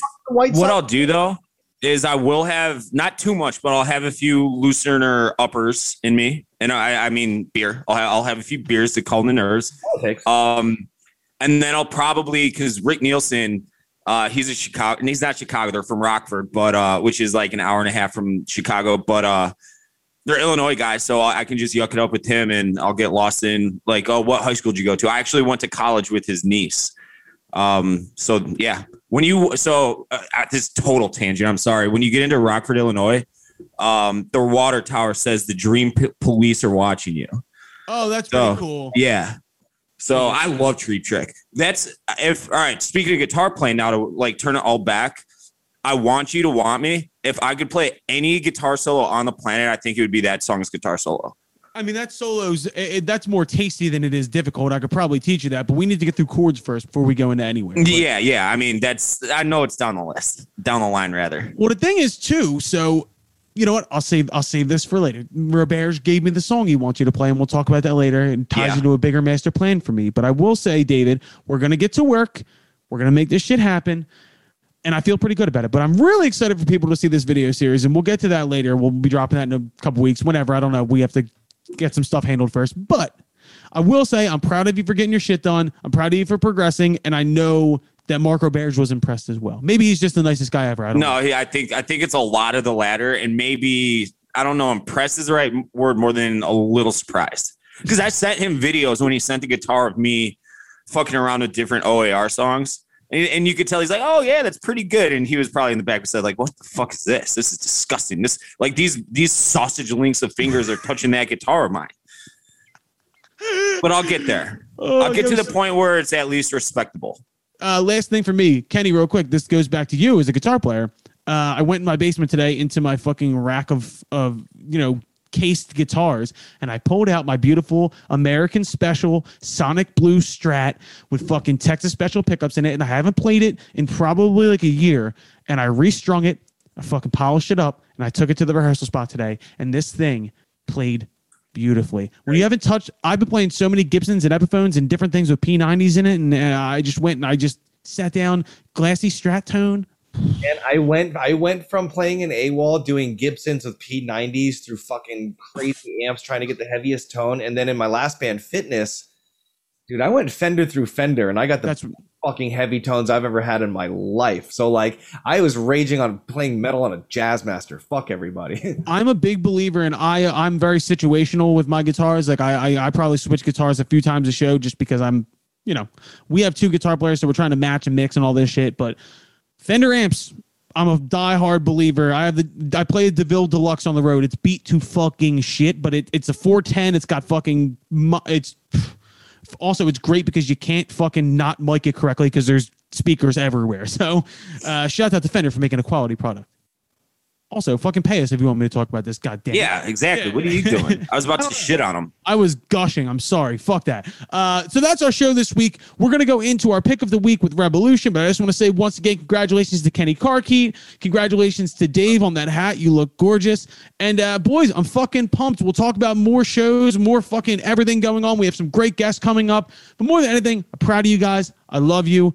So let's go into our interview for our pick of the week. Eric from Revolution. All right, ladies and gentlemen, for our pick of the week this week, we have mainstays in the reggae rock scene, a band that's dropping a new album called In the Moment on June 18th. We have Eric from Revolution here. Eric, how are you, buddy? All right, I'm doing good. Thanks for having me. Very happy to have you here. First off, new album's great. I got an early stream of it. We're going to get into that later, but I just saw you guys were announcing a bunch of shows. How good does that feel? Oh, it feels so good. It's weird because we've been a band 17 years now, and to have this amount of time off is like weird. Just like miss being on stage and performing for sure. It's going to be amazing.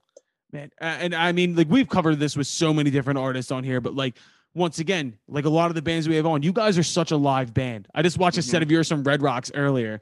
Like, tell me what it was like for you when you first got the news that you guys weren't going to be on the road. Was it a little bit of a relief at first, or was it kind of like, holy shit, this is the end of the world? Well, we toured a lot in the last 17 years. I mean, we used to do over 200 shows a year for the first, 6 or 7 years. I mean, we practically lived on the road, and I think we kind of needed a little bit of a break. We just didn't want this long of a break. So, nobody expected, what happened to happen. So yeah, man, we're pumped to just get back out there. It's crazy that we actually have like a new album to promote as shows are coming back. So the timing is crazy. It's like you planned it, dude. It's unbelievable. all part of our plan, All part of the plan. Well, let's get into In the Moment, because I've been a fan for a while now. Dave was saying before the interview, he's been a fan forever. If you were to look at like probably in my college years, like my playlist, Sky's the Limit might be the most played song for me when I was at Westchester University. And I know Dave's been a fan for a long time, but I have to say this might be my favorite work of yours so far. And you brought a song up before we started recording, but the song we're going to play this week is Heavy as Lead. And I want to start out by asking you a question. That intro reminds me so much of When the Levee Breaks by Led Zeppelin. Was that on purpose? Did you throw the name in there for that reason?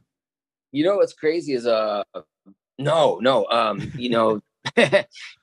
When I first heard the instrumental, it was sent to me by a guy named Flick, DJ Flick, and it reminded me actually of like the Beastie Boys, like So What That's You Want. Exactly. Yes, I was just gonna say that. Yeah, and then I heard a couple of comments. It's like it reminds me of Led Zeppelin When Levee Breaks, which is awesome too, because like those are two of my favorite groups, in different eras. But immediately I was drawn to that instrumental just based on just the drum loop itself, and like the beat's not even that complicated, and you gotta love like a real simple beat. And I don't know, just like it was so inviting to like make lyrics over. So I love the way that one came out. I mean, this whole album's so interesting to me because when I was reading the notes on this, you guys did this completely separate. You guys were doing this remotely from your own places, and your drummer produced it, correct? Well, our touring guitar player, Kyle Ahern, produced a lot of it. Ooh. We had different producers on different tracks, but, because we weren't able to get together, we kind of brought back some old songs from the past and brought that back to life. We had to send things, digitally, and it was challenging, but also really fun. And I can't tell you how many hours, I personally put into this album, but it still feels like something we could perform live. And like you guys were mentioning, we've always been that live band, right? Mm-hmm. Before we were writing original music, we were a cover band. We didn't have any songs out. So we're very used to the live scenario. So anytime we write an album, we want to be able to play it live, is what I'm trying to say. And I feel like even with this album being created remotely, we're going to be able to perform it live and still have that nice live sound. I mean, when you guys were so start of the pandemic last March or so, everything's shutting down, the whole world's coming to an end, as Colin said. How long into the pandemic and into quarantine and all that bullshit did you guys say, all right, let's try to do this? And was there ever any moments where you're just banging your head against the wall and say, this fucking sucks? Like, we don't know what we're doing. We're not in the same room. We're doing this all over Zoom. How did you guys have to shift and pivot at the start of it? Yeah, I think at the beginning of the pandemic, it just started getting worse and worse. And I said to myself, well, I got to be productive during this time. And I hit this amazing streak at the earlier part of the pandemic, just writing. I was living in different places. I was living on Guam for 6 months and just Guam, like Southeast Asia? Yeah, like the island of Guam, where my wife is from. And so I was living out there and just feeling the island vibes. And I think a lot of the album has some of that kind of old school, that old school feeling, Yeah. Rock kind of roots vibe. And so I don't know, I just wanted to be productive, and I just found a lot of inspiration living out there. And man, it's weird how music hits you at certain times. I'm sure you guys can relate.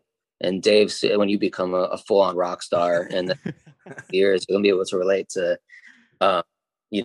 just writing spurts and creative juices flowing. But it just happened, and I can't explain it. I don't know how it happened, but it just did. And just, I don't know, now we have a great album. It is a great album, first off. And I will say too, I had the exact same experience in the writing spurts, bro. It was all in the beginning. I think it might have had something to do with just the change in environment. I know for me, I always get inspired if I'm in different places or something. But the stop and go that we all went through was definitely writing fuel. Absolutely. I can't say how inspiring it is to be on the road, talking to different people, learning about different cultures. Sometimes it's fun to write a song in first person that's not about my personal experience, but put yourself in somebody's shoes. If you hear an amazing story, then you might be inspired to write a song about that story. And so, that, and then just being in a different location can be incredibly inspiring for sure. I mean, when I listen to this record too, because it has classic Revolution vibes, and you're messing with some new sounds too. You got a little bit alt rock from time to time. But what I really loved about the album is the fact that you guys kind of paid homage and worked with people within the scene as well. And you had a lot of great collaborators on this album. Talk about the collaborations you did, why you picked the people you did, and why the album sounds the way it does. Yeah, we wanted to collaborate with a few people we haven't collaborated with before. I mean, for me, well, I guess for the whole band, we're incredibly influenced by reggae music, but we also like to mix it up too. But a lot of the times Revolution gets put in this reggae category, which is amazing. And we really feel honored, and we feel like we do a pretty good job at it as well. But I also want to make sure people know where reggae music came from, where our influences come from. And that really is Jamaica. Jamaica was the place that invented reggae music. And I feel like it's important to showcase the reggae music out of Jamaica currently. We've had artists, roots reggae legends on our previous albums, but I want people to understand the difference between Revolution reggae and Jamaican reggae. And I feel like bridging that gap is what makes the scene so special. It's not just Revolution doing it. you have Slightly Stupid and Aeration and Tribal Seeds and Youth, and they're collaborating with people that have inspired them and showcasing kind of the talent from Jamaica, which I think is awesome. And I think it's important that the fans know where influence comes from. So that's why we had artists like Kabaka Pyramid, who I'm a big fan of, Kez Namdi. In the past, we've had a guy named Protege, and a guy named Busy Signals on one of the tracks. He's also from Jamaica. And, also another guy named Duran Jones in the Indications, which is an artist that we've toured with a couple of years ago. That's more of an R&B soul performer. And so that was a really cool collaboration.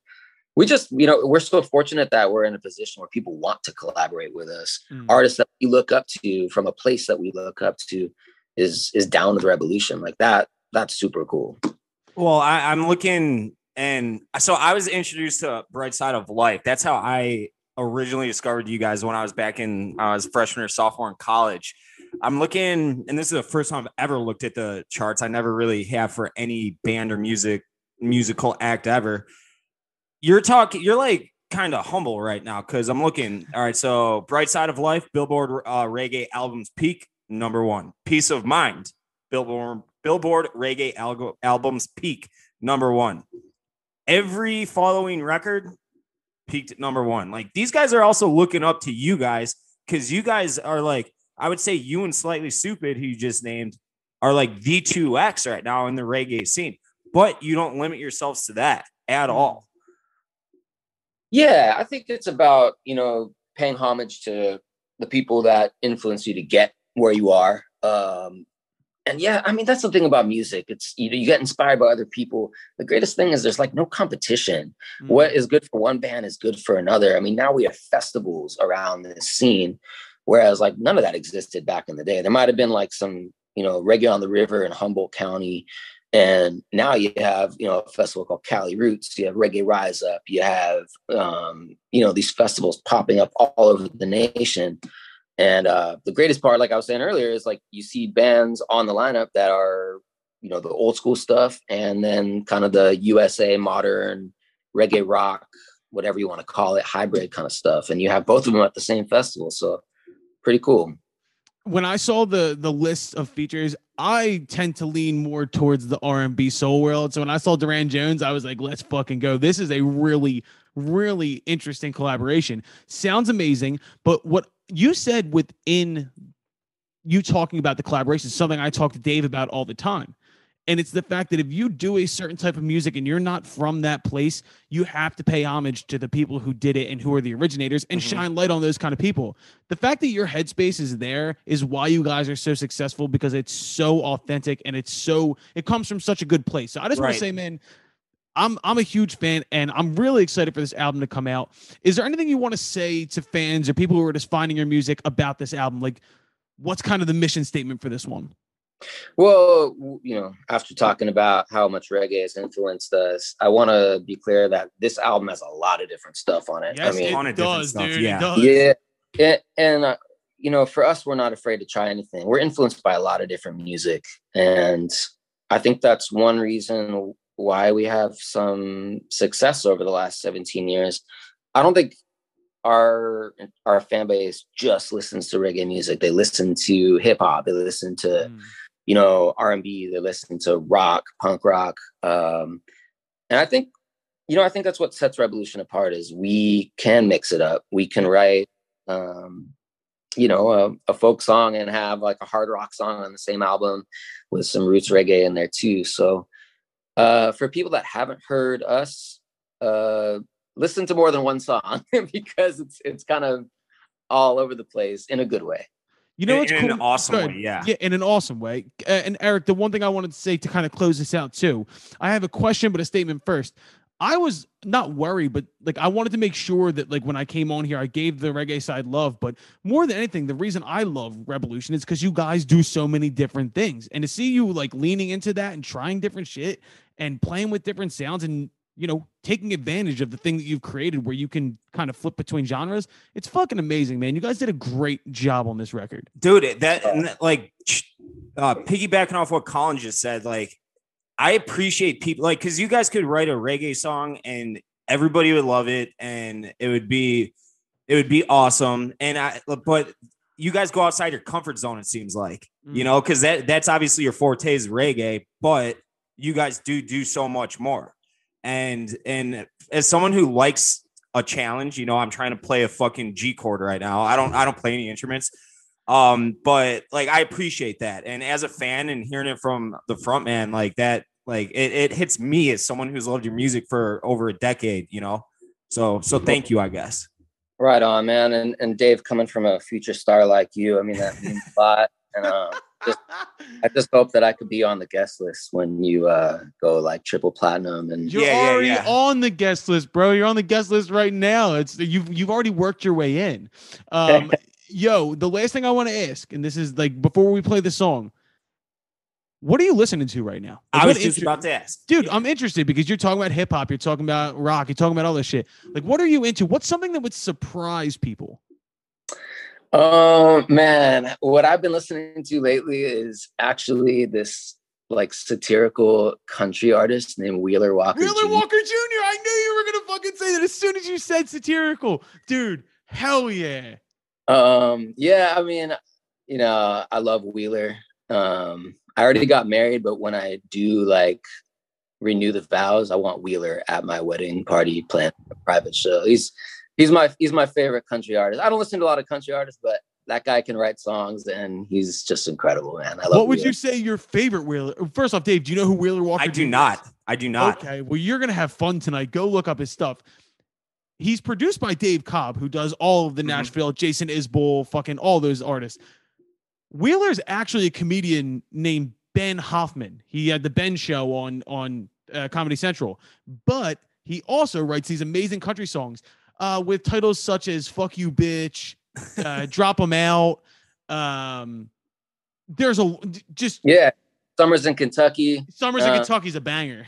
I mean, I'll be honest. Like, I know the entire Wheeler catalog. Like, sometimes we'll be on our bus on tour, and a few of us in the band who are all big fans, we'll like jam out Wheeler Walker tunes before we hit the stage, like warm up to them. So wait, so you're gonna go out and play some reggae tunes, and you like warm up to "Finger in My Butt"? yeah, probably play that one too.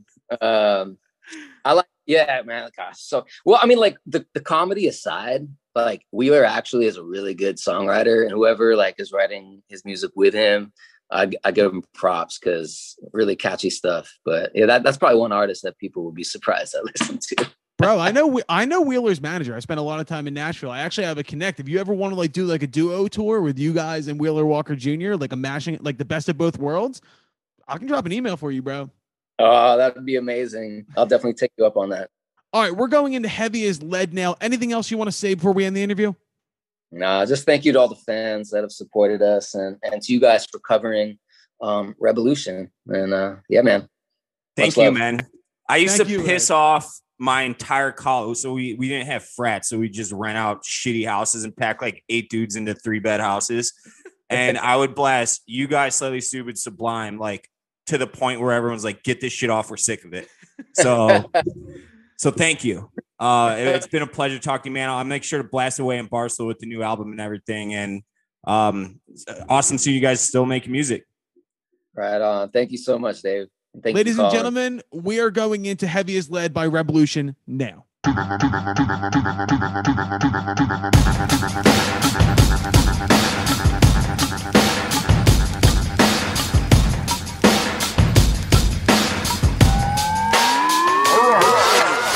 I need a fix, but not what you think. There's no green, no drink. I need a sip of positive things, no tricks, real dreams. I need a dose of nothing you roll up. I'm on the clock this time, and when I'm all done and out of war one, you know I get real high. So how do I get through? You know, sweat off my back, yeah, how do we get through this? Life's real, but that's what we live for. Come heavy as lead, won't let nobody ever take me down. Oh, hold steady my head when the world is crumbling all around. Oh, no pressure, no stress, I'm better, I'm best when the dark surrounds. Oh, Come heavy as lead, won't let nobody ever take me down. Oh, hold up, can we take a minute, can we post up, gather our strength, can we roll up, all the inner troubles, let it burn up, watch it rise through the air, and let it brighten up the sky tonight. We got a real light, and we prepared. And to my people, yeah, it's dark tonight. We got a real light, and we're not scared. How do I get through? You know, sweat off my back, yeah. How do we get through this? Life's real, but that's what we live for. Come heavy as lead, won't let nobody ever take me down. Oh, hold steady my head when the world is crumbling all around. Oh, no pressure, no stress, I'm better, I'm best when the dark surrounds. Oh, come heavy as lead, won't let nobody ever take me down.